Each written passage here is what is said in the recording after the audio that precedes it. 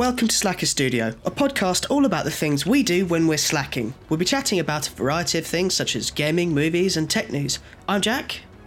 I'm Ed, and I almost forgot to say my name. I'm just kind of like looking at the show notes, and then I'm like, wait, that's my cue. Quick, I'm say words. hashtag name and I'm hashtag name. Who is Yeah, hashtag right. name? Who are you? This week's beer of the show is whatever Jack has in front of him. Yeah, so Ed last week had Shipyard American Ale, and I realised that our local, I also have American Shipyard Ale, so I decided to give it a go. Do you remember, excuse me, do you remember when I actually could breathe? Do you remember what your rating was for Shipyard Ale? Maybe a 3. I don't remember loving it. Because I'm not really a huge IPA fan, but we'll see how this is. 5% alcohol, so this says like Shipyard American IPA combining finest malted barley with a whole bunch of audacious American hops. This thirst quenching and gutsy American IPA is dry, refreshing, and explodes with grapefruity citrus flavour. So it's like a slightly less grapefruity Elvis juice, I guess. Well, yeah, I mean, I had very grapefruity Elvis juice last night, and that was nice. And It is good. yeah, I mean, I don't remember loving the Shipyard. We'll see. Let's see what you think. Oh, I have nothing, by the way, because I drank what I was going to drink last night. So there we go. Wow. Okay, so we have a rating out of 5. That is really, really punchy. Kind of like, what is it? Last week I had the same thing with an IPA. I drank it, and it's like soap. Yeah. It's like the soapy sting. But I have also like eaten half a can of Pringles salt and vinegar, fruit salads, lychees, and chocolate because it's a week before Lent, and I'm being a pig. Let's have another taste. Yeah, that's not growing on me at all. No, it's not. It's coming back to me. It's not very fun. Ouch. It's all right. I can understand if someone likes an IPA, this is probably right up their street. If they really like a bitter beer, I'd suggest it. For me, it's not my kind of thing. But the thing is, I like IPAs. There's plenty of other IPAs I do like, and That's I really true. didn't love that one. Yeah, this is a toughie. I'll have to see how it goes because I've only just started this one. Maybe it gets better throughout the bottle. Yeah, maybe. Maybe not. Like, is it cold or not? Really cold, so that could Okay. also be an issue. I think that's what I need to. So with ciders, I tend to keep them cold, but with ale, I might need to just keep them out like an hour, because that might affect. I mean, a lot of people might say that. Might say, well, actually, you should keep it out and let it be room temperature or let it be this temperature. Because if you have it at this, then it's always kind of like the reason they chill white wine is to hide some of the bad characteristics. Just like, you never chill a red. No, right. It's just weird. So maybe it's the same thing, and maybe I'm giving it a disservice. For now, I'm going to give this a 2.5. Or 2.5 even. Yeah, 2.5. A good 2.5. I'm not overly enjoying it, but it's not a bad beer. I can definitely taste floral notes. It's just a bit of a weird one. It's really sticking on the side of my tongue. How was your week? Beat me to it. My week's been pretty good. At work, I've been working on a whiskey advert. I can't disclose, of course, what it is because it is work. But it really made me want to have some fucking whiskey. I can't tell you. So, like, I was looking online and I was watching these debate videos from way back when, and somebody who I like listening to debate is the late Christopher Hitchens, who sadly passed away. And he was a great... Well, he was a Trotskyist, but he was an atheist, sort of anti-religious sort of dude. But if you listen to any of his conversations, regardless of what you feel about his rhetoric, the way he says things are so... there's so much charm and class to it. And I remember watching this video it was kind of almost coincidental. Is that they were saying, so what's your favourite whiskey? Because he was known for being quite audacious, he'd have sex as much as he could, he'd drink as much as he could, completely out and open, rambunctious lifestyle, heavy smoker, blah, blah, blah. And it was like, oh, well, Breakfast of Champions, Johnny Walker Black. And you're like, oh, cool, so he likes Johnny Walker Black. And it's like, that's also the favourite drink of the Iraqi Ba'athist party, so, you can have that. So I was like, oh, right, yeah. So, so Christopher Hitchens drinks Johnny Walker Black, and so did Saddam Hussein. So I got myself a bottle of Johnny Walker Black, also because I actually liked what it said on the website. I've never had Johnny Walker before. I've heard nothing but good things. I've worked on adverts before for Johnny Walker as well. So like working on a whiskey advert nondescript of what I am doing, I was like, well, I need to kind of try different whiskies. So like I finished a bottle of Maker's Mark bourbon. And I've been on like a bourbon mission recently. So I'm hoping to try out a bit of Johnny Walker Black, see if that introduces something. But looking at whiskey stuff, like Bullet Bourbon's probably the best bourbon I've ever had. And that was about 25 to 30 quid's worth a bottle. Maker's Mark is always an amazing solid, always really, really good in an old fashioned, which is bourbon, sugar syrup, Angostura bitters, a few dashes of Mascherano cherry or whiskey cherry, whatever what do you call it, cocktail cherries, and a bit of orange. And I've seen somebody burn the orange and then kind of rim it around the glass and stick it in, and it was so good. But that's it. So I've been looking at whiskies as well, and I'm not a really big fan of single malts. So I saw this Johnny Walker Black, which seems to be a good blended whiskey. It's not as expensive as the blue one, which is like 150 quid per bottle. I know, yeah. And the green one seems all right, but it just seems quite nice. This is a 12-year whiskey. Apparently it's quite roasted, got a bit of vanilla, toffee, so kind of like a... Not a spiced rum, but a spiced rum variant of whiskey almost. But apparently it's insanely popular, and I can't wait to get it. It's arriving on Monday, but I really want to get into more whiskeys. This is weirdly exciting in terms of drink. This is the most I've talked about drink in ages, I think. Right, yeah. I've actually had the Black Label one before. Yeah? And I seem to remember it being pretty nice. The Red Label one's fine. It's just it's the cheap, which is the cheaper one, basically. Yeah, that is the cheaper one.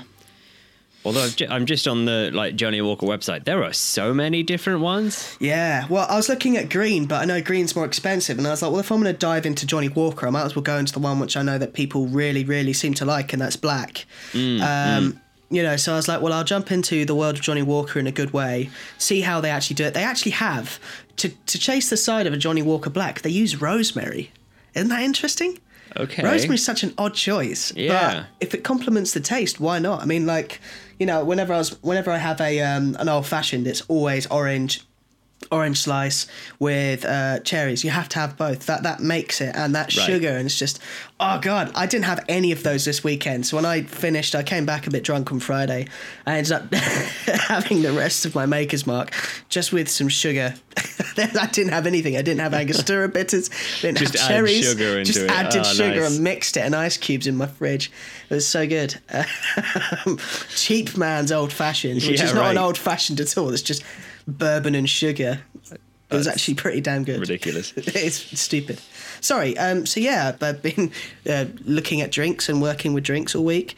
I've also been watching Star Trek a lot, and I've been trying to catch up with that. So I'm getting near the end of season 1, and I'm really enjoying that so far. You just got to one of the more ridiculous twists in the whole thing. Yeah. And I just was like, what? So if anyone's watching Star Trek Discovery or isn't watching it, definitely go watch it. I've been really enjoying it so far. I've never watched Star Trek really at all, not even the feature-length films. Oh no, I've seen the feature-length films. I've seen the new ones, but I've never seen any like TV show Star Trek. I always felt, I was saying to Ed the other day, I always felt quite claustrophobic because a lot of it was just in the ship, and I felt like there wasn't, to being in space, all you are is on a load of ship sets, and that kind of bored me a bit. This isn't like that. The VFX budget must have been insane for this. Yeah, I think it's like watching the films. The kind of is it Michael Bay did the film? That's it. I think so. But I don't know. long form. Yeah, it does. That's what I like about it. Like the quality is on par, if not better, in the TV show. Seriously, like it's so good, and it only gets better in season 2. But so I've been watching Star Trek, and I've been playing, because Overwatch League of course is back and banging. I've been playing lots and lots of Overwatch. And that has been so much fun. Also, there's a new hero out, which we'll be talking about in this week's gaming, I'm sure. We will be. But yeah, we'll get to that soon. What about you? What about your week? To be honest, it's been watching a lot of TV, really. We recently decided that we were going to try and watch all of Game of Thrones from the beginning before the new series starts in April. Oh, it starts in April, does it? Yeah, April 14th or something like that. So that's interesting because there's like 65 hours or something of Game of Thrones, which actually seems like a huge amount of stuff to watch, doesn't it? When you suddenly go, where am I going to find 65 hours? On Sky. Yeah, well, exactly. So it's really, really interesting. It's been almost painful to watch from the beginning, knowing what happens again, because I think I bet.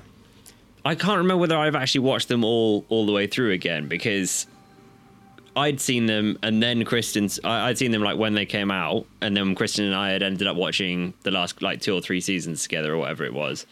But going back to this first season, I mean, I'm still not going to spoil it for anyone, but there's just things that you know are coming up, and you're just like, why? There's so many ways around it. Everybody's too sneaky for each other. It's really annoying.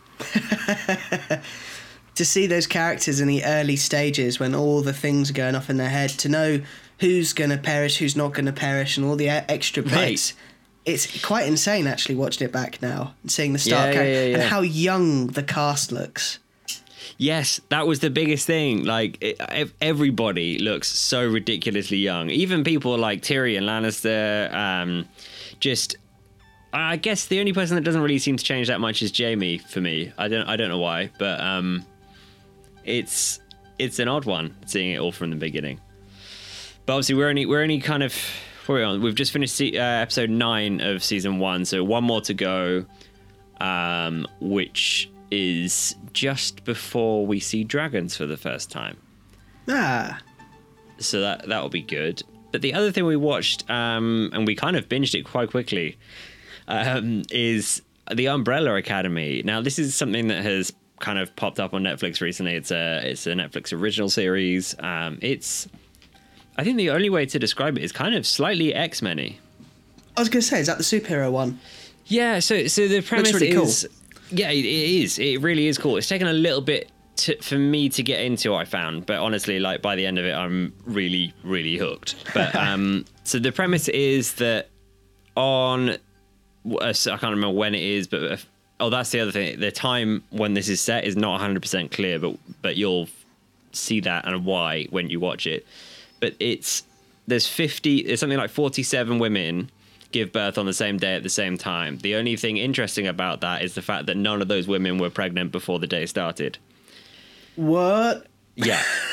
So then there's this eccentric billionaire that goes around and tries to adopt as many of these kids as he possibly can. He gets 7 of them. And they form the Umbrella Academy, which is effectively homeschooled superheroes. And he tries to put together a team that effectively is designed to save the world. Then it's really cool. It's kind of it's very hard to place when it's set, because there's things like it's modern day, and yet things like cell phones and like laptops and stuff don't seem to exist. There's a lot of payphone usage. Okay.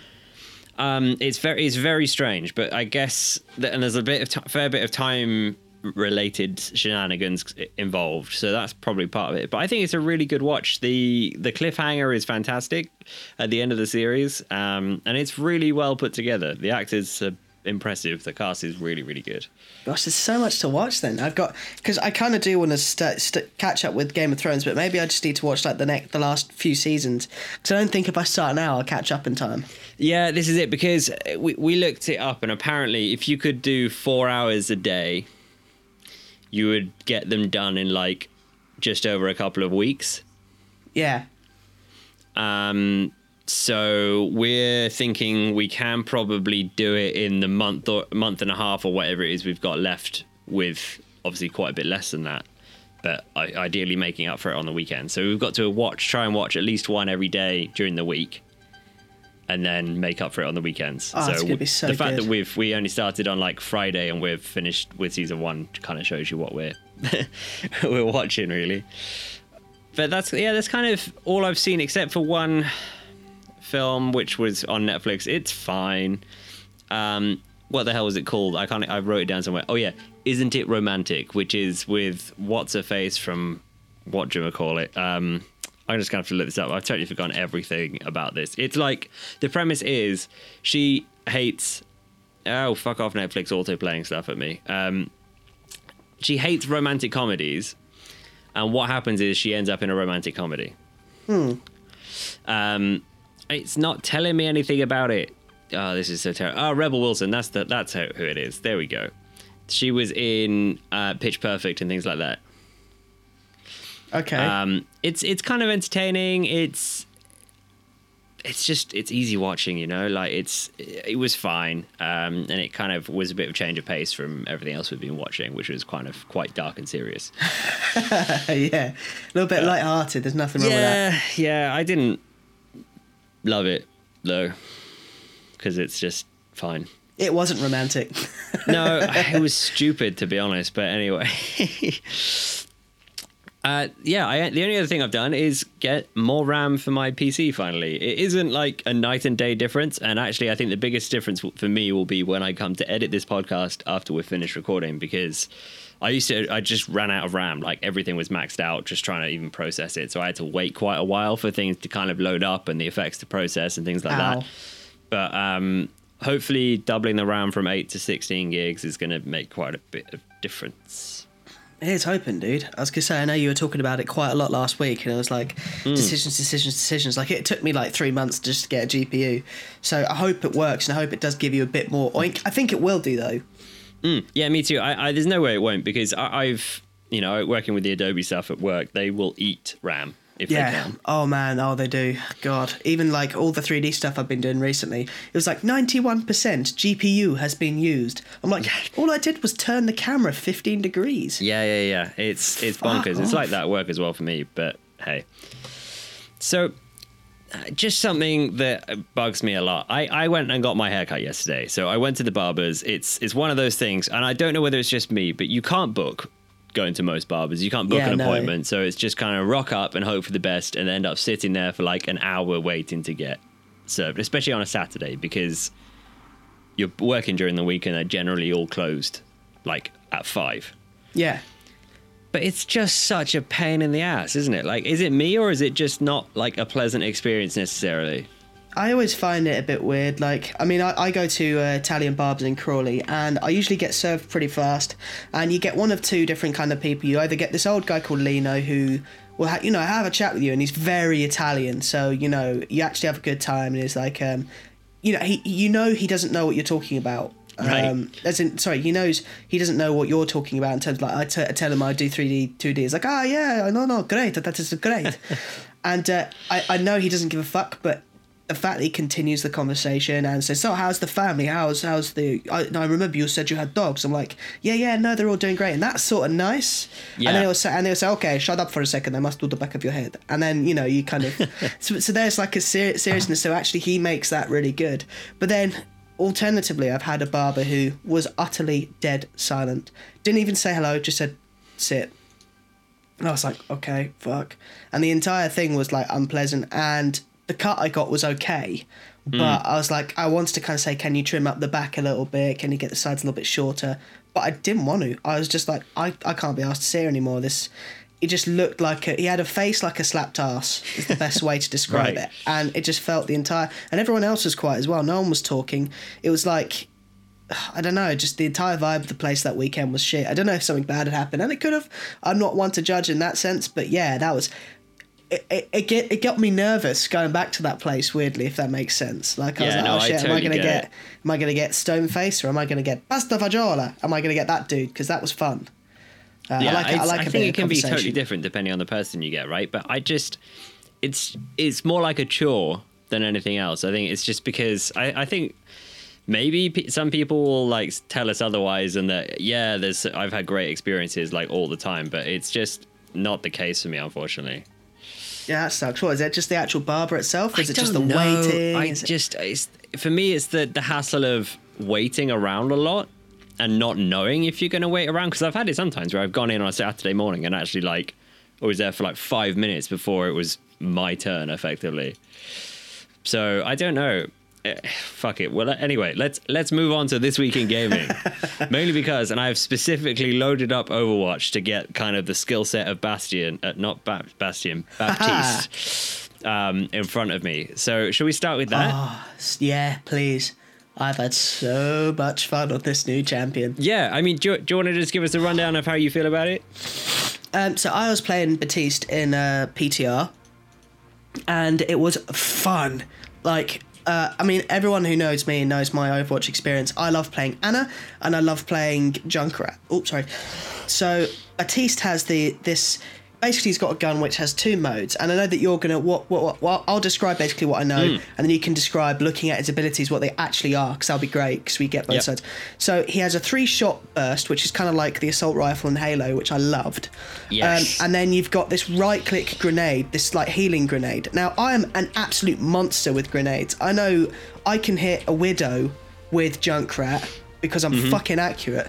And as Anna, I always get good bio grenades. I'm just really good at judging that distance. So to have a healer that has that, and I can also attack them. So that's the amazing thing. I'm always frustrated of sitting there healing teammates, and I know it's quick play and everyone just wants to practice attack heroes, and that's fine and that's good. But some games I'm like, I've been doing this for like 2 hours. I've got to shoot something. Yeah, right. Yeah, absolutely. So to be able to have that, that's his gun. You've got right click, which is heal, left click, which is the 3 burst thing. If you aim for someone's neck, the recoil mostly gets me headshots. It's hilarious. So it goes, and I've never missed a target when I've done that. So your shift ability is a heal, and it's called like something burst, but to be honest, regenerative burst. Exactly, but it doesn't feel like a burst. It's more like a build up over time. So it does about 150 health. So everyone was low. We went to a team fight. People took a load of damage. I did regenerative burst, and it wasn't like an Ana grenade, which is like there and it just works and it's beautiful.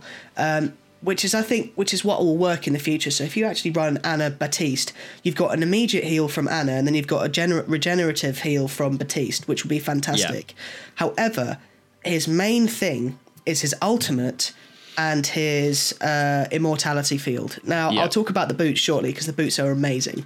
So the immortality field, this is something I'd say to everyone who's going to play Overwatch soon. So he drops this field, this immortality field, that has this little drone above you. There's a little area of effect, and that means that you do not go below something like 25 health for the entire time that you're in there. You can negate ultimates. You can do some ridiculous stuff. So like I had a Hanzo jump up to me. And because it's PTR and he'd just been began, nobody didn't really know how to do it. We were like, well, can we dispel this? That seems a bit OP. So I was just chucking down the orbs and emoting and just letting people shoot me in the face. It was really funny. But then I realised you can shoot the turret that creates the zero health thing. So what that did was, when I played a few PTR games with people wisened up to that fact, I started using it reactionary. So we went in, Hanzo did this massive ult, Doomfist was doing his stuff, and I chucked down my my immortality shield, and everyone survived, and I used my shift. In order to beat other Batistes, the best way to do is let them bring up their immortality field first, shoot theirs down, and then chuck yours on the ground immediately and then shoot theirs. You'll always have an advantage against another Batiste. So yeah, immortality field is absolutely insane. What I love go on.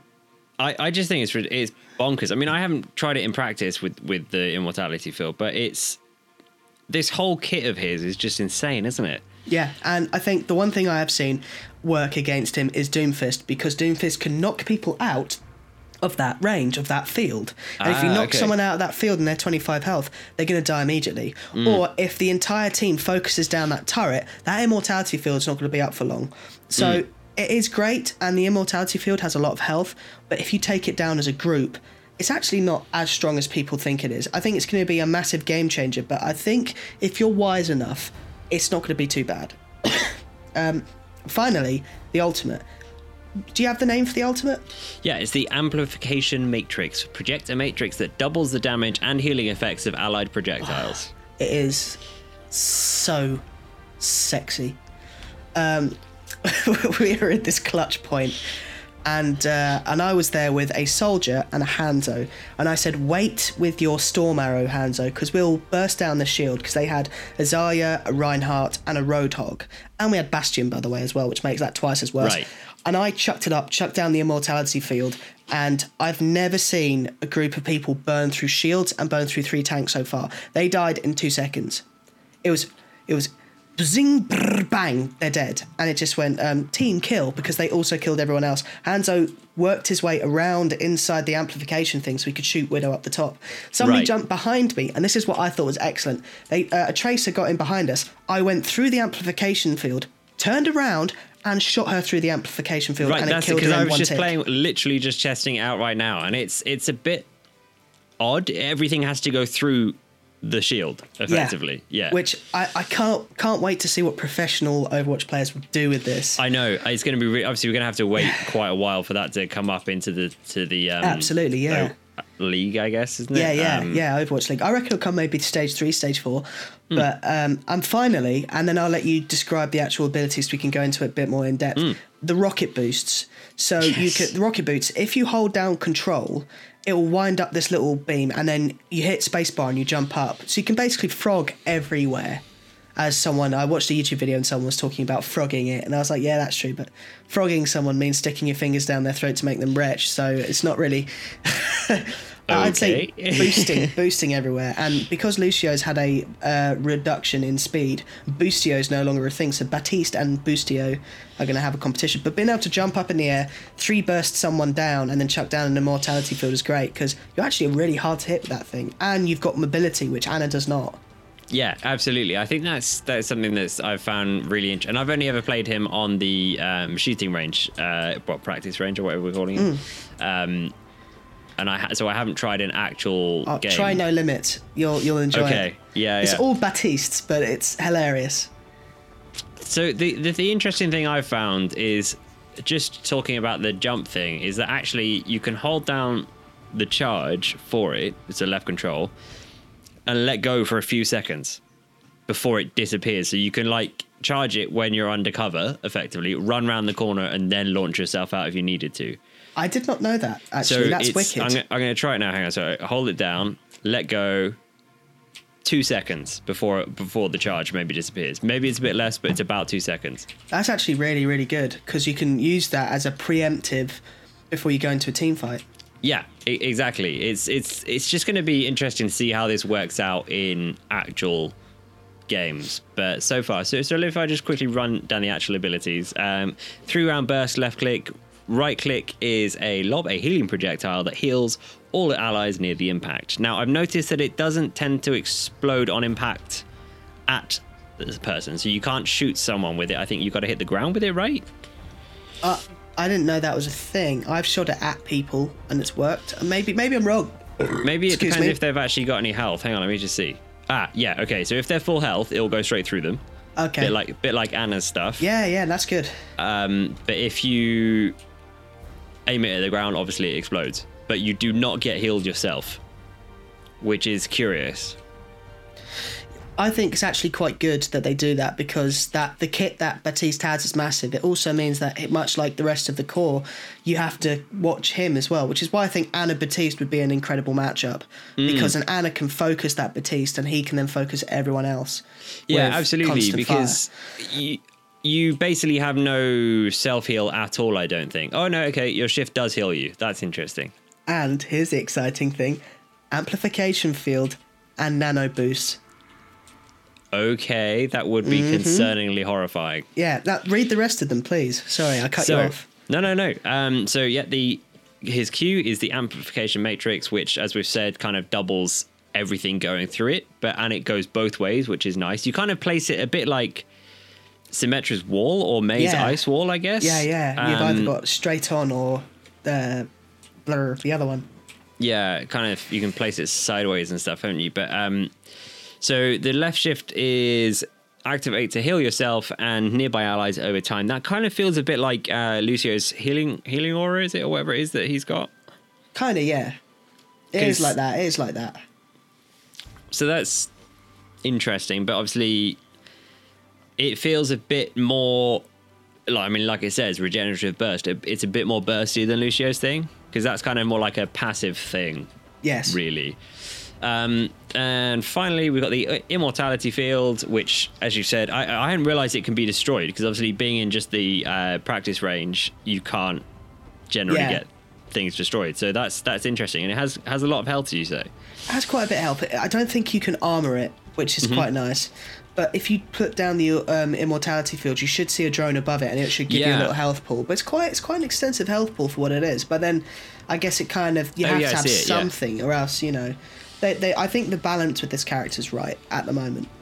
Yeah, I mean, it'd be, like I say, be very interesting to see it like actually in real life as such, with all the other characters in place. And then obviously there's the boots, but they're going to be interesting, I think. just to see where you can end up getting yourself. Yes. Because I'm not sure whether it's like for getting to new places or getting out of places, because I guess if you're up higher, that makes it easier with the grenade thing to get at other people. Well, this is what I'm looking forward to with it, because as Anna, it's frustrating when you have a Widow and a Hanzo jump onto a higher quadrant that you can't get to. And I say, can you guys at least keep in range? Don't complain about healing, because we should have like a Mercy or someone be able to get up there. As Baptiste, Anna can focus on anyone on the ground, and if someone goes up high, you can jump up there to help them out, and I think that's really important. Because he's ranged, it gives you that incentive to stay back. Yeah, absolutely. Yeah, I think he's going to be very effective in the front lines, because generally if you kind of aim for the head, it's kind of 2 clicks and done. Yeah, especially with squishies. Yeah, absolutely. I mean, I can't remember how much health these robots have in the practice with the range, shield meta, I have no idea. I wonder what they're going to do, because Goats is so popular in Overwatch League at the moment, and it's exciting in its own way, but it's also kind of boring. I think it's just going to be fun. I also like how they've combined him with the Paris map even, which is because he's meant to be a French guy, right? I thought he was Haitian. Okay. And they do speak French. Speak French, I guess. Okay, that's that's what I kind of got an idea of. However, I do think the Paris map is an interesting one. I've had really good games on Paris, and I've had some shit games on Paris. I haven't actually had a chance to play it at all yet. So what do you think of it compared to? Because obviously we've not that long ago had. Was it Venice the most recent one? Rialto, yeah. Rialto, yeah. It pretty much is Venice. So what's it like as a map Paris, to play? Paris as a map to play is a very weird one. There's the first, when you're attacking, the choke sucks. There's this very narrow corridor, kind of like Rialto, but actually it's smaller than Rialto. You have this tiny corridor to get across. Opposite that corridor is a raised platform, so if you have an Orisa there, a good Orisa, and somebody around the side, you can just keep an attacking team there for as long as you like. However, the only downside to defending is that if you die once, the point is so close to the spawn that it's actually quite easy to overcome. Like, I went as Junkrat. I tried to go as Bastion. I just did not survive at all. Pharah was coming over this other ledge bit, which you can enter. So our Widowmaker took her out, and I thought, fuck it. Went Junkrat, jumped straight into them, and just clobbered them all to death. I killed about 3 people, then died. The rest of the team cleared up.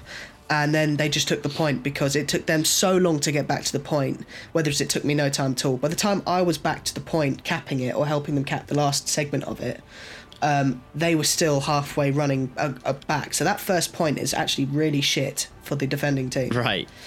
I'm sure they'll tweak stuff if it needs it. I wonder. I really hope so, because it's quite tough. However, the defending point at the end, it's so large. There's such a large space. Like, there's corridors on all 3 sides, so you can approach the last point any way you want. However, that's the thing. So if you fight on the point, there's a big fountain in the middle or something similar. As an attacking team, if you're all ranged, you have an advantage immediately, I find, because you can flank anywhere you like. So I think, again, it's a really, really tough thing to defend. Overall, I found it quite difficult to defend, but then it depends. If you keep them, there's like a space in between the first point and the second point where there's this big gate, and there's only 2 ways to get. You either have to go through the main gate, which is a big funnel. It's even more strict than that first loop, or you have to go around the side near the water so Lucio can boot people into the water. If you keep them there as defense, it's so hard to attack. So to be honest, it's quite well balanced, but I find that it really depends on which part of the map you're playing against. If you're attacking, that first little run through is murderous and it sucks. But if you can beat them there, you have a much better time of it. If they are all locked up at the gate, that's going to hurt you. Unless you can take out the supports, you're going to have a real shit time. But otherwise, if they're all on that first point, you're going to have an easy time capturing it. If they're all sat on the end point, you're also going to have an easy time to capture it, because it just, I don't know. I'd love to hear other people's, if anyone else has any opinion on Paris, please write in, please say something, because I'd love to hear what you guys think about Paris. I've played it quite a bit, but, at the same point, it's a very weird map. There's upsides and downsides to either, but I'd say when I first started it, whilst we were getting used to it, it was way more advantageous for attack. Okay, once I got used to it, defense started cracking out. But I think that was the case in Blizzard World as well. like for quite a while. That's still a hard map, dude. That Yeah. first point is so tough. Yeah, absolutely. Talking of the first point being tough, how has the Overwatch League been doing? So the Overwatch League has been, what we've had recently is we've had a lot of GOATS comp, which is Zarya, Reinhardt, or Winston, Zenyatta, Lucio, and then you've got two other characters who I've completely forgotten. But basically, they've gone with the same comp for most games because it is the current meta, so it's the current big cheese to go for. But teams are starting to find ways around it. So teams are developing that are seen as the best GOATS comp teams. And what's interesting is when the Spitfire went in, of course, being a London Spitfire fan, I'm going to talk about them. We lost the first 2 matches of our opening weekend, and it was embarrassing. Because they just didn't know the meta. It looked like they hadn't practiced it at all. But what's interesting about these Korean teams is that they come back, and within a week, we've won every match since that weekend, that opening weekend.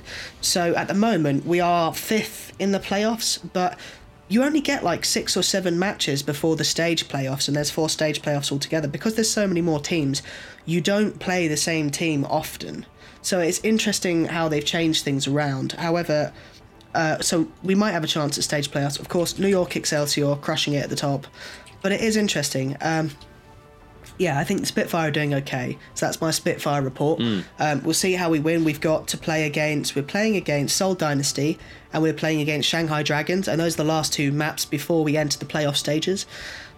So far, it's story as it goes. New York XL smashing as they usually do. They just come out strong. They know the comps. They know what they're doing. They've got really strong line.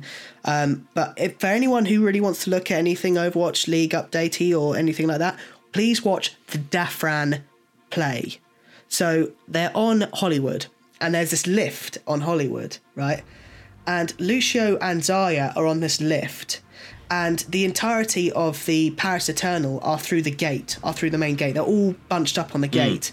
And they wanted to get the drop on them. So at the top of the lift, Lucio did a boost. Dafran managed to kind of use his right click to boost himself along the roof. And they both dropped right down onto the Paris Eternal and used a grab. And that just completely put everyone in a disarray. And we might put it in the show notes, but I'm going to definitely show you after the show. Yeah, definitely. But you could hear the crowd go nuts. And afterwards, they asked him, they're like, hey, so how did you conjure that? Was it in scrims, which is like their practice? It's like, no, we just saw it on Reddit and we thought we'd give it a go because it looked good. and it's those sort of things which make it the Overwatch League so electrifying. So even in this current boring meta, well, I say boring meta, a lot of people like it because you do change. I'm seeing a lot more changes recently. And seeing things that people want to kind of play around with. It is kind of cool to see those plays still happening and see something which does bring a bit of vibrancy. So definitely watch Toronto Defiant because they seem quite fun. Yeah, I've just looked at the standings though, and actually we being London Spitfire are 6th in the standings. Oh, we're currently. 6th. That's probably because we haven't played our next match. Yeah, possibly. But that's 6th out of 20 teams now, so that's not bad. Yeah, and we've only lost 2 games. That's the weird thing. We've lost 2 games, and I think also it's map differential. If you lose a map and another team 4-0s every week, they're going to be put higher stake, even if you've got the same win-loss ratio. Kind of like the Premier League. All right, let's move on to WoW very quickly. Sorry, because I've been waffling. No. It's been fun talking about Overwatch for a change, because actually I don't tend to play it that much these days. So, bit of PTR news. We have portal rooms live on the PTR, so you can actually see the full portal rooms. They look stunning. I haven't actually been in there myself, but from the screenshots, they look wonderful. We've also actually got the 50 character limit per server, so you can have all of your characters on one server if you want. That's going to be great. It will be great, but right now it's annoying because I would love to have my characters all on one server, but I can't be asked to spend stupid money transferring them. If they made it like £3 per transfer, I probably would get more characters across, way more characters across. Yeah, I mean, it'd be interesting if they... Yeah. If they like drastically discounted it just for like this first weekend it's out, that'd be interesting to see how many people actually do that. Well, just why? Why does it cost a video game to transfer a character? Yeah. It's in this day and age, that's just over the top. Yeah, absolutely. The only other thing that's kind of interesting is there's quite a bit more Kul Tiran and Zandalari customization options on there. So tattoos and stuff. Yeah, absolutely. And some curious stuff like I think there was scars that you can add to your face as well, which is quite cool. I'm kind of frustrated with the whole allied race thing. I will be doing a new druid shortly. The plan is to do a horde druid, Nice. so I can actually level that up from scratch. This will be as part of the World of Warcraft Naked and Afraid 3, where they're doing all druids, and that's it. Like, you basically can only pick a druid. You Naked and Afraid. Yeah, as in no heirlooms, no gold, no support, no nothing. Start from scratch and just see who can level the fastest. That's cool. And so I'm gonna go with a horde druid because I love playing my druid. So I'm not really kind of feeling any of my other horde characters that I've got currently to then go into it. Yeah. So I may as well do this, have fun with it, and then see the horde side. But I want to do a Zandalari druid. Like, I want the troll forms from the Zandalari, but to get them, I have to have had a horde character in the first place. Yeah, I really hate how they've done the allied things. Like the fact that I've now got a Darkine and I've got the Magheart, and it took me a month each to get those. I was like, why is that a major point of this expansion? Why are you forcing people to spend this much time to get things that should have been released with it? It's a time sink because they want the sub money. And that seems like an Activision issue, not a Blizzard issue, because I don't think that I think they would have been like, because they have in the past, they'd be like, hey, check out the new Blood Elves. You can use them immediately. Yeah. That's the entire point. And I know that sounds really ranty, but that is a fucking legit rant, no? I agree. I think I appreciate the fact that we have to unlock some of the allied races. Yeah, but I for get this that. one, with like the Kul Tirans and the Zandalari, I feel like kind of that should be part of this expansion. I don't that's know. a lot of stuff to gain. You have to do lots of achievements and quests for those. I mean, I basically still have to haven't finish got everything. the Kalterans. Yeah, I haven't got the Kalterans. Sorry for my sniffing. But I might have the Zandalari. I still won't have the Kalterans because I've not got a Proudmoore Admiralty. I've not even concentrated on Proudmoore Admiralty at all. I don't even think I've got it, you know. I'm just going to go check, but I might have it. Not even on Bob. And I think that's the thing. When I get my Darkine to level 120, I don't even know if I'm really going to play him after I reach that. I might just start something new. I mean, to be honest, all of this is just gearing me up to Classic, and I can't wait. I'm so excited for it. Yeah, it's going to be interesting. The thing that I'm curious about with Classic is, are we all going to be starting from scratch? I assume so. I think so, yeah. I think this will start from scratch, and they'll have world servers, and it'll be sharded for the first few weeks, and then everyone will be grouped together. I'm going to be annoyed if we're sharded, because I like it when you go somewhere and there is a stupid number of players there, because now I never see any fucker. Like, there's literally no people around anywhere because of the sharding. I think it'll be okay for the first few weeks because, you know, if you need to kill 10 boars and there's no boars because they're all dead and you've got 50 level 1s, I can understand that for the first 2 weeks. However, if they do that in the city, that's where I'll be very disappointed. I think they should have few servers with lots of people on it. Even if it crashes, I'd prefer it crashing if there's 40 people versus 40 people. Right. But there's loads of people there because that is what Classic was about. It was, you get a Terran Mill, you try and kill someone and you die unapologetically because of latency issues, and you get really stressed, and it's great fun. So I've just checked. I don't have Exalted with Proudmoore Admiralty. I am 15,000 out of 21 on that. The only one I'm actually Exalted with is 7th Legion, so I couldn't even do a Kul Tiran one if I wanted to. Fuck. That sucks. That's fine. I'm just going to do a normal troll, so we'll see. Yeah, watch out for the voodoo. So, any other gaming stuff you want to talk about just before we move on? No, I think I've kind of exhausted it for now. I've been enjoying a bit of Origins, what do you call it? Apex, that's it. I've been playing a bit of Apex today, but I'm still finding it a bit tough. Like, I managed to shotgun someone in the face and down them, and that was fun. And then 3 people came out of nowhere and just killed me with pistols. Right. I was like, oh. Yeah. I had that literally earlier today. My squad and I were doing pretty well. Like, we ended up accidentally kind of landing where there were like a load of other people. We managed to take out a few people. We kind of all eventually got geared up. And then about 2 minutes later, we all just died. Like, it was like, yeah, we got this. We killed like 2 or 3 squads between us or something. And then it just went to shit from other people. So there we go. But it's good fun. Anyway, moving on to movie and TV news. So what's in the news today? So one of the things that we've both recently seen is the X-Men Dark Phoenix trailer. It's pretty intense looking. Yeah, it did look intense. I'm kind of excited about this, actually. I actually really enjoyed the last couple of X-Men films that we've had with the younger cast.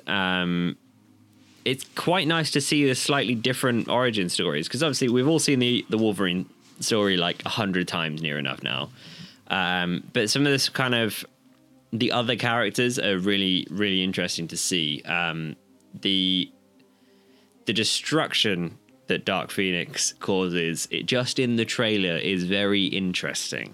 It is cool. It's cool to see there was a spacey sort of thing going on there. I'm like, what is going on? Yeah, the jet ends up in space somehow. I don't know what's going on and they're still in the 60s, so that's interesting. I wonder if they'll have like an Apollo thing happen. That kind of throws me a bit, I will be honest. But it does look cool. It does look intense, and I like that Sansa Stark is going fucking nuts and destroying stuff. Absolutely. I'm just going to look up when this film is out. Please do. We are looking at a 7th of June release date for the US. So I don't know. I guess will be similar. So summer release, basically. That is, luckily for them, about a month after the Avengers will be out. So hopefully that's not too bad. Yeah, that's a good idea. Should have an okay box office. Go on. The unsurprising news of Netflix cancelling the final 2 Marvel shows, so that's Jessica Jones and The Punisher, one of which, Jessica Jones, hasn't even released its last season yet. This isn't surprising at all. They've cancelled everything else. I think I've mentioned this before, that it was kind of expected. It is unfortunate, but unsurprising given some other news that we've had, is that Kevin Feige, the Marvel showrunner, basically, he has said to Collider that the new Disney Plus Marvel TV shows are going to be a huge part of the aftermath of Endgame. As in, they will have continuity with the films or something. It's not clear because they haven't actually confirmed what shows are going to exist, and I'm not surprised they haven't, because spoilers, I guess, for Endgame. We do know, however, that there will be a Loki TV show on Disney Plus. Now, I heard something about that it was going to actually be based around his appearances throughout time in history. So, like, every episode could be him at a different point in time throughout human history. So, like, he could be back with the cavemen and, like, the cave paintings and all that. And just, it'll be interesting to see how they go with this. But the fact that he's saying how important they will be, all these TV shows, and it's definitely multiple, is very, very interesting. Wow. We've also already talked about how we're unlikely to subscribe to Disney Plus, so they better actually make it worth the effort, because otherwise, and we can't be the only ones that I'm going to bother actually subscribing to this. Yeah, I'm going to find it by other means. Yes. Slightly related, I guess, because we're talking about superheroes still. Aquaman 2 has got a December 2022 release date. This is crazy saying years like this. That is not surprising in the slightest. What's surprising to me is that it's 3 years away. Yeah, in fact, 3.5 years away. Long time. That's a long time. Yeah. Okay, I guess that's fine. That's weird, man. I'm not really sure what else is in the DC movie schedule between now and then. But we know Suicide Squad is being worked on. Yeah. But it won't include Will Smith as whatever is Deadeye, is it? Or Deadshot? That's that. Apparently, Will Smith has stepped away from James Gunn's Suicide sequel, which is theoretically an amicable separation due to scheduling issues.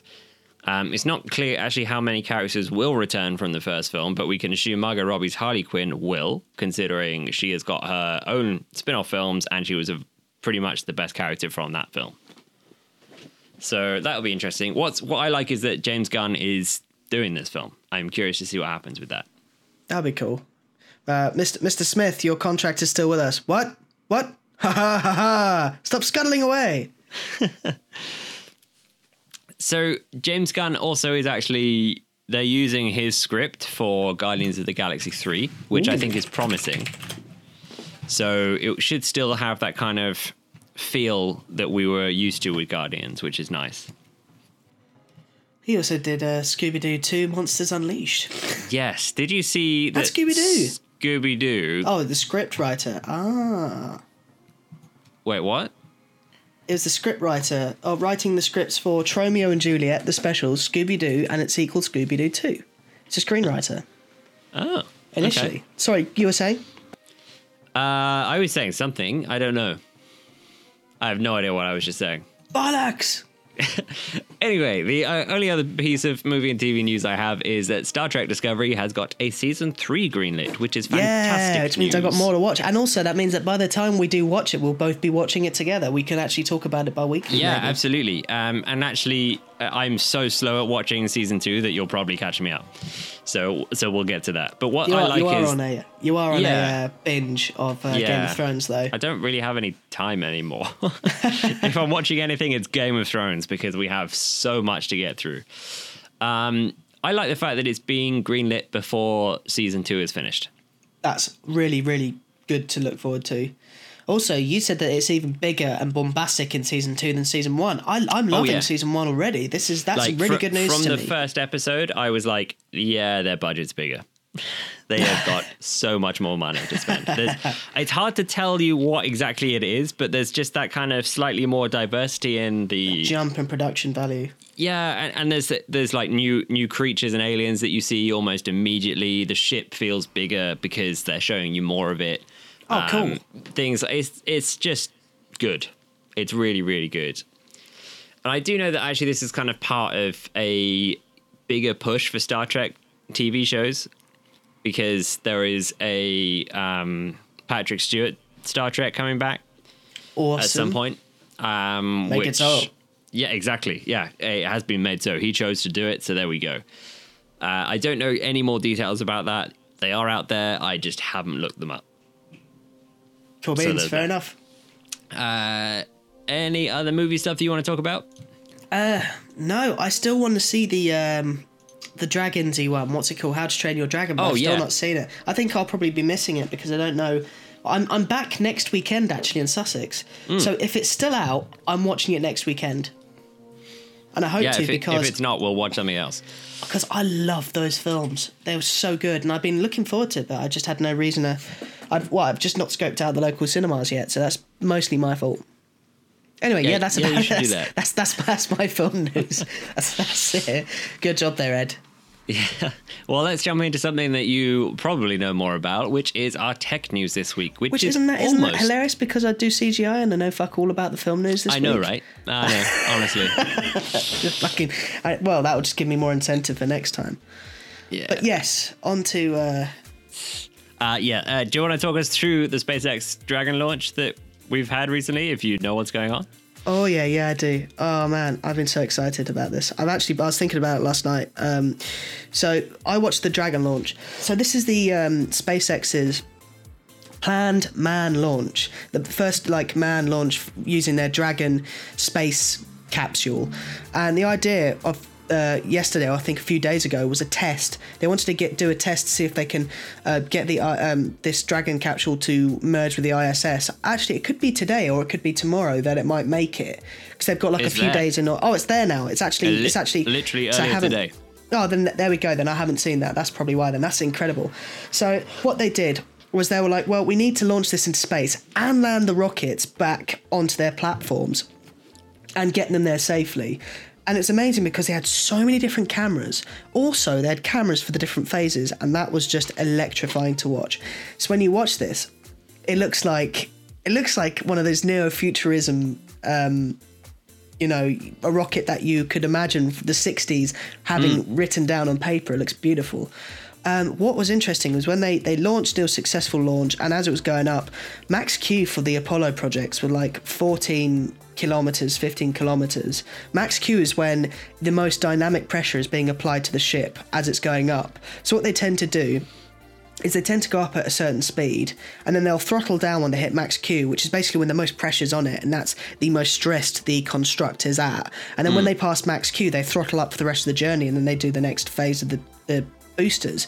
But the max Q is at like 10 kilometers up. That's like nothing, which makes me think, how fast are those fucking rockets? And Very. are they the new rockets, which are just like overly insane? Do you think how big the Saturn V rocket was to get the Apollo up, Apollo 11 that is?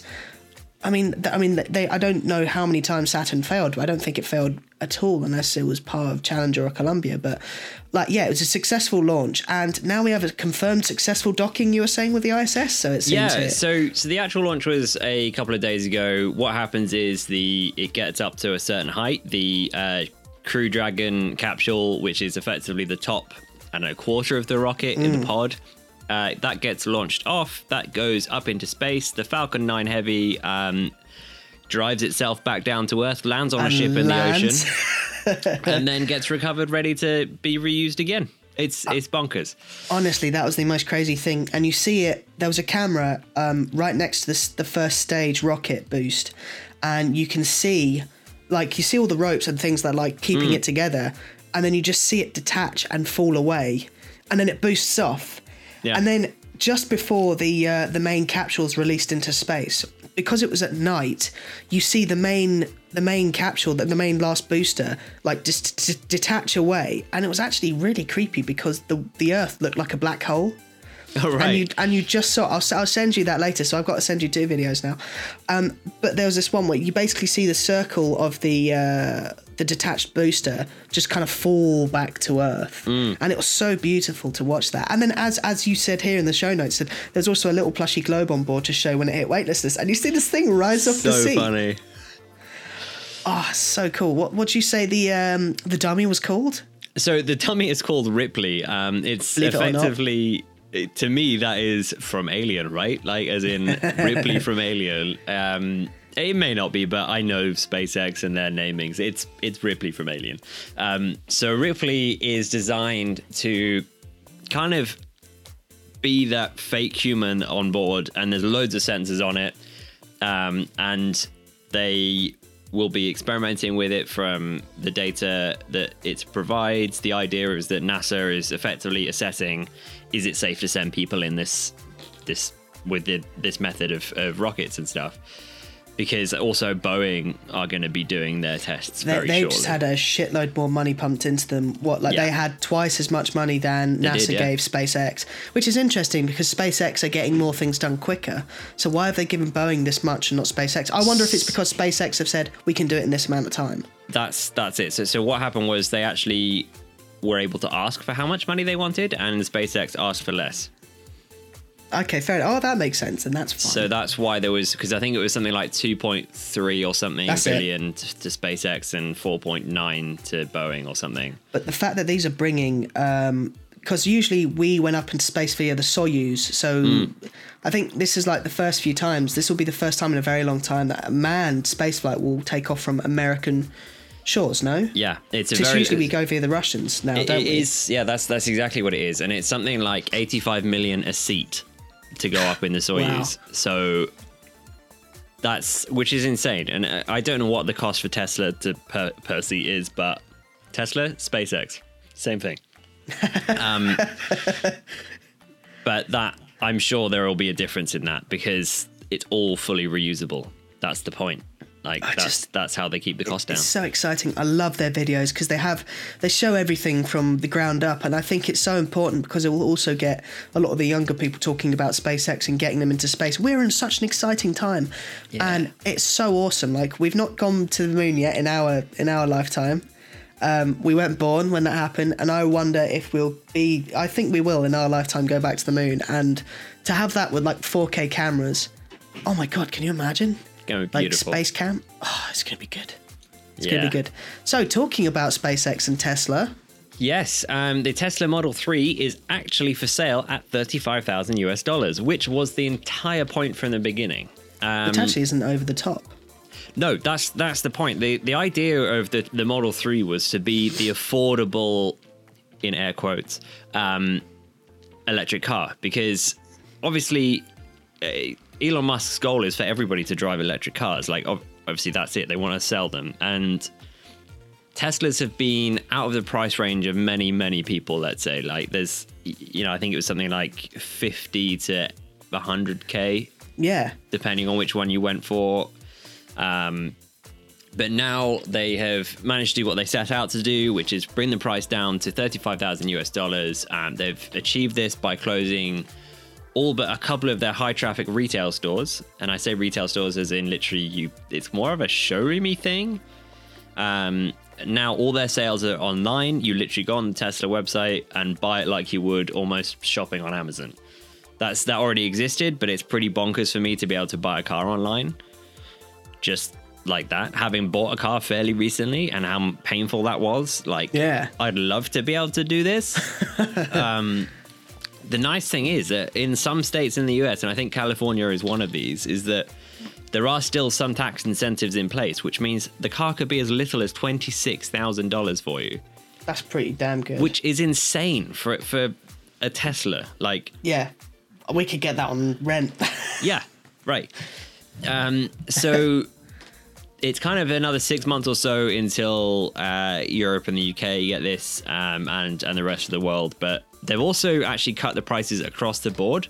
So it's not just the Model 3's prices that went down. It's kind of the Model S and the Model X as well. So yes, it's interesting. It makes a very compelling argument for them.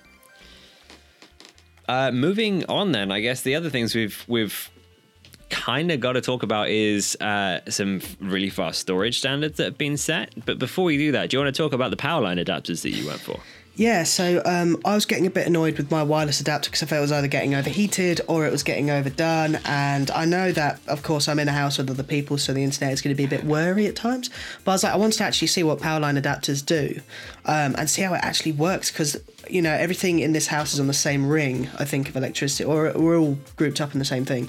So I bought these power line adapters, plugged one in, chucked it into the modem, and then chucked one into my computer upstairs. Plug and play. It was immediate, and it's so different. So usually I'd be getting about 70 to 90 ms on my wireless dongle, and it would drop out often, and it would be quite over the top. Like, it's not a bad dongle at all. I think for the fact that I got it in like less than 2 days, because I had no idea about power line adapters, it served me so well. But this is another game. Like, this is so amazing. The fact that I could have in the future my box in one room, have really good internet, and just I could have my computer anywhere so long as there's a plug socket. That has opened up so many possibilities to me. And I'm still gobsmacked by it. Like, I look at it and I'm like, I'm so glad I've got this thing. I cannot wait to have this. And it also means that if I have a battle station, that's one of my dream things to have, is not necessarily my own flat, but my own battle station. I'm a single guy. I don't have a partner. I've got to have something to look forward to. And that is definitely something I'd like to design, my own kind of battle station. But to be able to do that without the necessary thing of how far is this cable going to go to the modem is such a relief. It has changed so much. And I don't know if actually there's any dropout of speed unless you're directly connected to the box. It doesn't feel like there's anything. Well, I have power line adapters. The main reason for that is I have to go. It's all of like 15 meters or less away, like 10 meters at most to the actual box. But there are 2 doors in the way. Yeah. And that would be running a cable either through doors, around doors. It's just not happening. And I, like you, I can do wireless if I really want to. It's just not great. Yeah. So I've had the power line adapters, and I have tested power line versus direct. No, I have no difference. It doesn't feel like there's any different, and it's dropped out less. When the spikes have happened, I know it's because people are using it, and it's totally cool because I'm not the only one here. You got to share. But apart from that, like, my downloads have been incredibly fast. Everything is fast. It's not hot. The only thing that's been hot is my computer. Like, it's been a dream. It's an absolute dream. So if you are using wireless and you're thinking of kind of getting something a little bit faster, powerline adapters, man, that's incredible.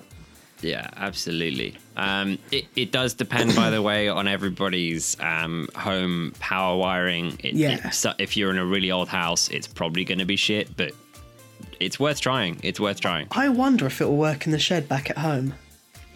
So I wonder whether it will as well. It depends. That's going to be interesting, right? Yeah, because it depends on what power circuit you're on. Because I think I've said this before actually, but I tried this at my parents' house. Now their router and modem is in one part of the house, and then where I was trying to put my PC was in the new extension on the house.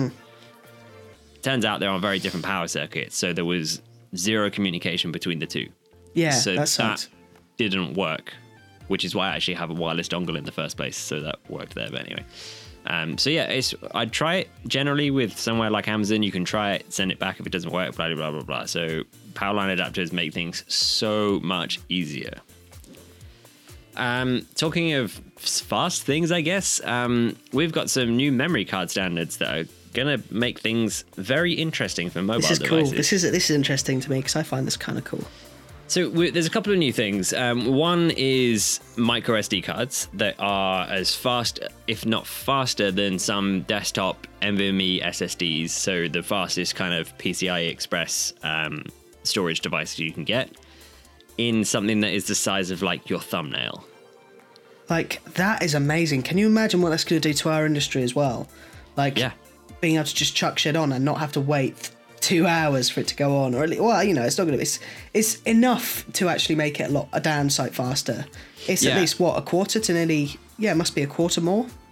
Well, I think it's drastically more. It depends on the cards that you buy. A lot of this speed is going to come from future devices, because you can't just buy one of these new cards, which I don't think are quite out yet. But you can't buy one and put it in your phone that's 2 years old and expect it to be much faster. But the technology is there for it to do almost 1 gigabyte, as in 1 gigabyte a second. Like, that's just insane. Like transfer. That's insane. Like, which is amazing bonkers. if you have how long? Yeah, it'd take hardly any time at all to put an entire terabyte onto a little drive if it had the space. Exactly, but you think about the future of this. So we've got 5G coming, which is theoretically similar sort of speeds as that to your phone. And that means you could download things like a Blu-ray, like your HD movie, 4K film on your tablet, phone, or whatever else in seconds. Do you know what would be the great test? It would be a Lord of the Rings extended edition. Right. Because on Blu-ray is about, 15 gigs? I wonder how long that... No. More. It's 18. Like 50 gigs. Is it 50 gigs per one? They can be. You're right. Yep. Yeah, no, you're right. For the 4K ones anyway, or whatever it is. Yeah, sorry, the 4K ones, yeah. It'll be interesting to see how long that'll take, because it took me like 18 hours to do that. Yeah. Yeah, it's bonkers. So to put it's it impressive. Across was like 2-3 hours. And I was just putting it on a different hard drive. Right, yeah.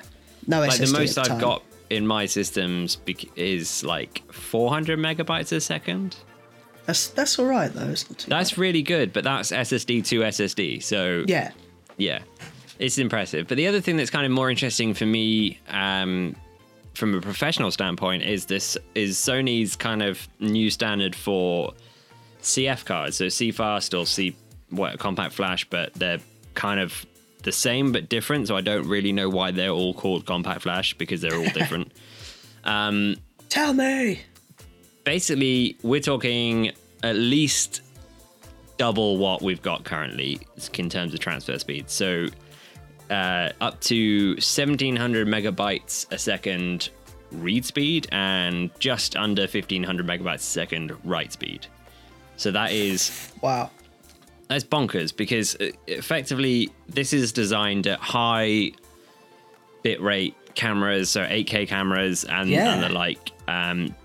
They record so much data, the storage has to be able to keep up with it. But the problem you've got is you've recorded it all, but now you've got to do something with it. So it's the transfer speeds that are better for this.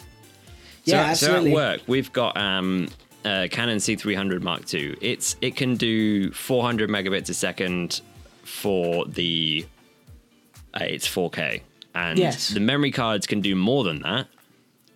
But the nice thing about that is the transfer speed is way faster off them compared to our SD cards. So it takes me like about 15 minutes to do a 128 gig card, which is pretty good compared to half an hour for like a 60 gig card on an SD card. Yeah, screw that.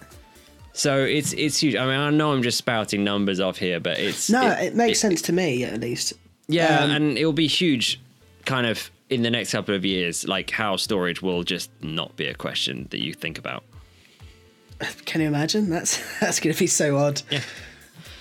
The only other interesting thing is this dash buttons thing. So do you know what the Amazon dash buttons were?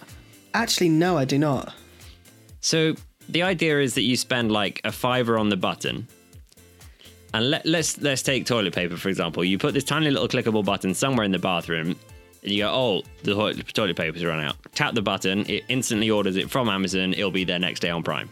That's cool, I guess. Yeah, this is it, right? Like, it's okay. How much easier is that than just bringing up your phone and tap and go or whatever else on anything? Actually traveling to the store. Yeah, this is the thing. So clearly Amazon agree. It's just their exact words were customers are using other methods to purchase products, which is exactly the point. Like, why would you bother with these buttons? And how much would that button cost as well? So the button cost like $5, but the theory was that will be discounted off your first use of it. So let's say what you were ordering cost £6. Actually, it would only cost you £1 the first time because you've bought the £5 button. Fair enough. But they no longer exist, so that's interesting.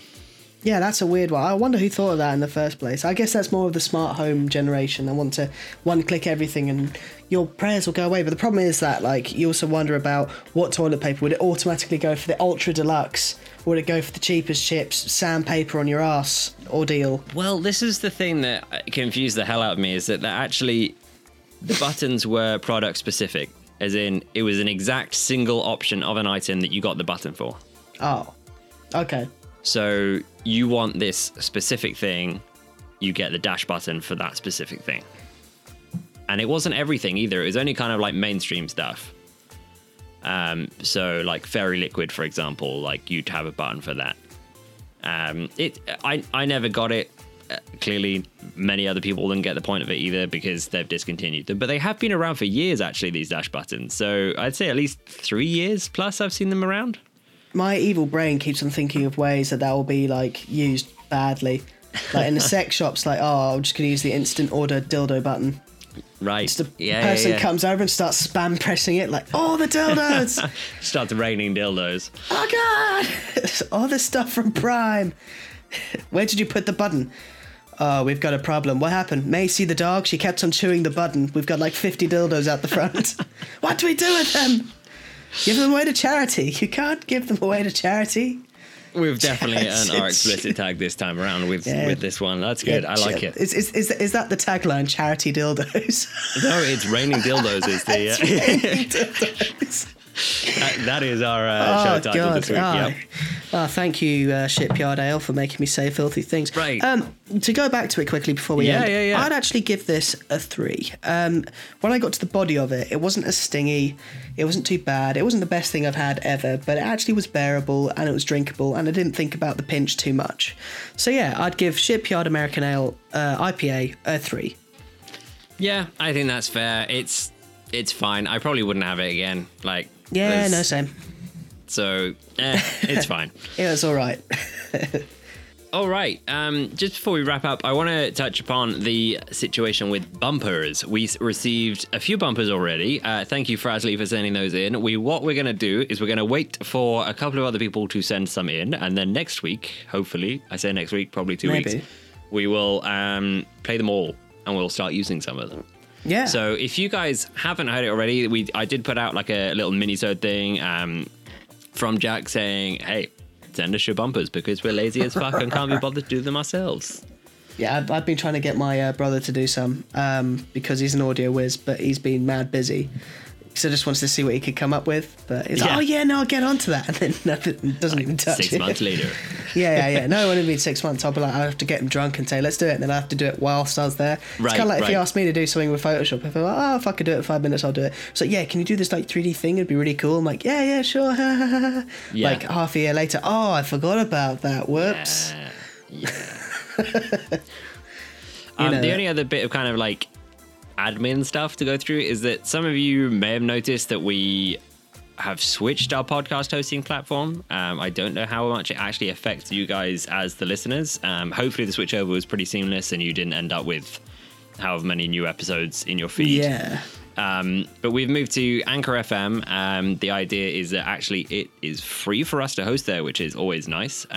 There is the possibility that in the future there may be a small but very relevant ad break in the middle of the show. It will only ever be things that you guys will actually find interesting. We're not going to effectively be selling out for anybody that will send us monies. It'll be whatever's relevant. So it could be beer related. It's probably going to be gaming and internet related. We are currently waiting on the kind of payment system to be in place for people outside of the US. It's something that Anchor are working on. You guys may have known recently that Anchor have been bought by Spotify, so they're kind of expanding massively. But hopefully it shouldn't affect you guys at all. It just enables us to do the podcast a bit more regularly. And I think also the nice kind of thing about it is, I mean, the ultimate dream for me on this podcast was to be able to provide me beer. So be able to do like small adverts. If it does gain us any sort of momentum in terms of monetary value, to be able to have a beer based on just, chucking out a few ads, which you can, to be honest, if you're like walking around, you're just like, I'll just zone out for a few minutes, it's fine. If it gets me free beer, I'm doing it. Yeah. I think anyone wants that. Free beer, please. Yeah, basically this helps us pay for beer. It's that simple. I wouldn't expect to hear it for another couple of weeks maybe, because they are slowly rolling out the payment thing, like I say, so we'll see. Yeah. But there we go. That was a show. Thank you for joining us. We would love to hear your feedback, so be sure to join our Discord at the link in the show notes. You can follow us on Twitter at slackers_studio, and if you're a bit more old-fashioned, send us an email at theslackersmailbox@gmail.com. That is theslackersmailbox@gmail.com. Thank you, Slacker Steve. If you enjoy our show, please give us a review over on iTunes. This really helps us reach new people. And a 3, 2, 1. Don't let your boss catch you slacking. Until next time, we've been your slackers. Boop. Yeah, I'm not going to do any more. Fuck you. But wait, there's more. There's more. Here's some messages from other podcasts in the Slackersphere. Hey Slackers, it is Frasley.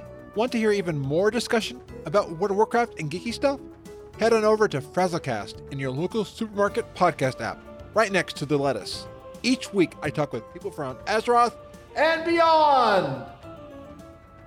Hey Slackers, Allie here. Do you enjoy Warcraft Dungeons? Ever wonder what the stories are behind them, but are just too busy slacking to look it up? I've got you covered. Check out Dungeon Fables on Google Play, iTunes, or SoundCloud. Take care and keep on slacking. Oh, that was surprisingly clean ending. You cannot escape from my musical he can't help himself. I can't not. It's like, I've had a beer. It's raining outside. I got to a good ending.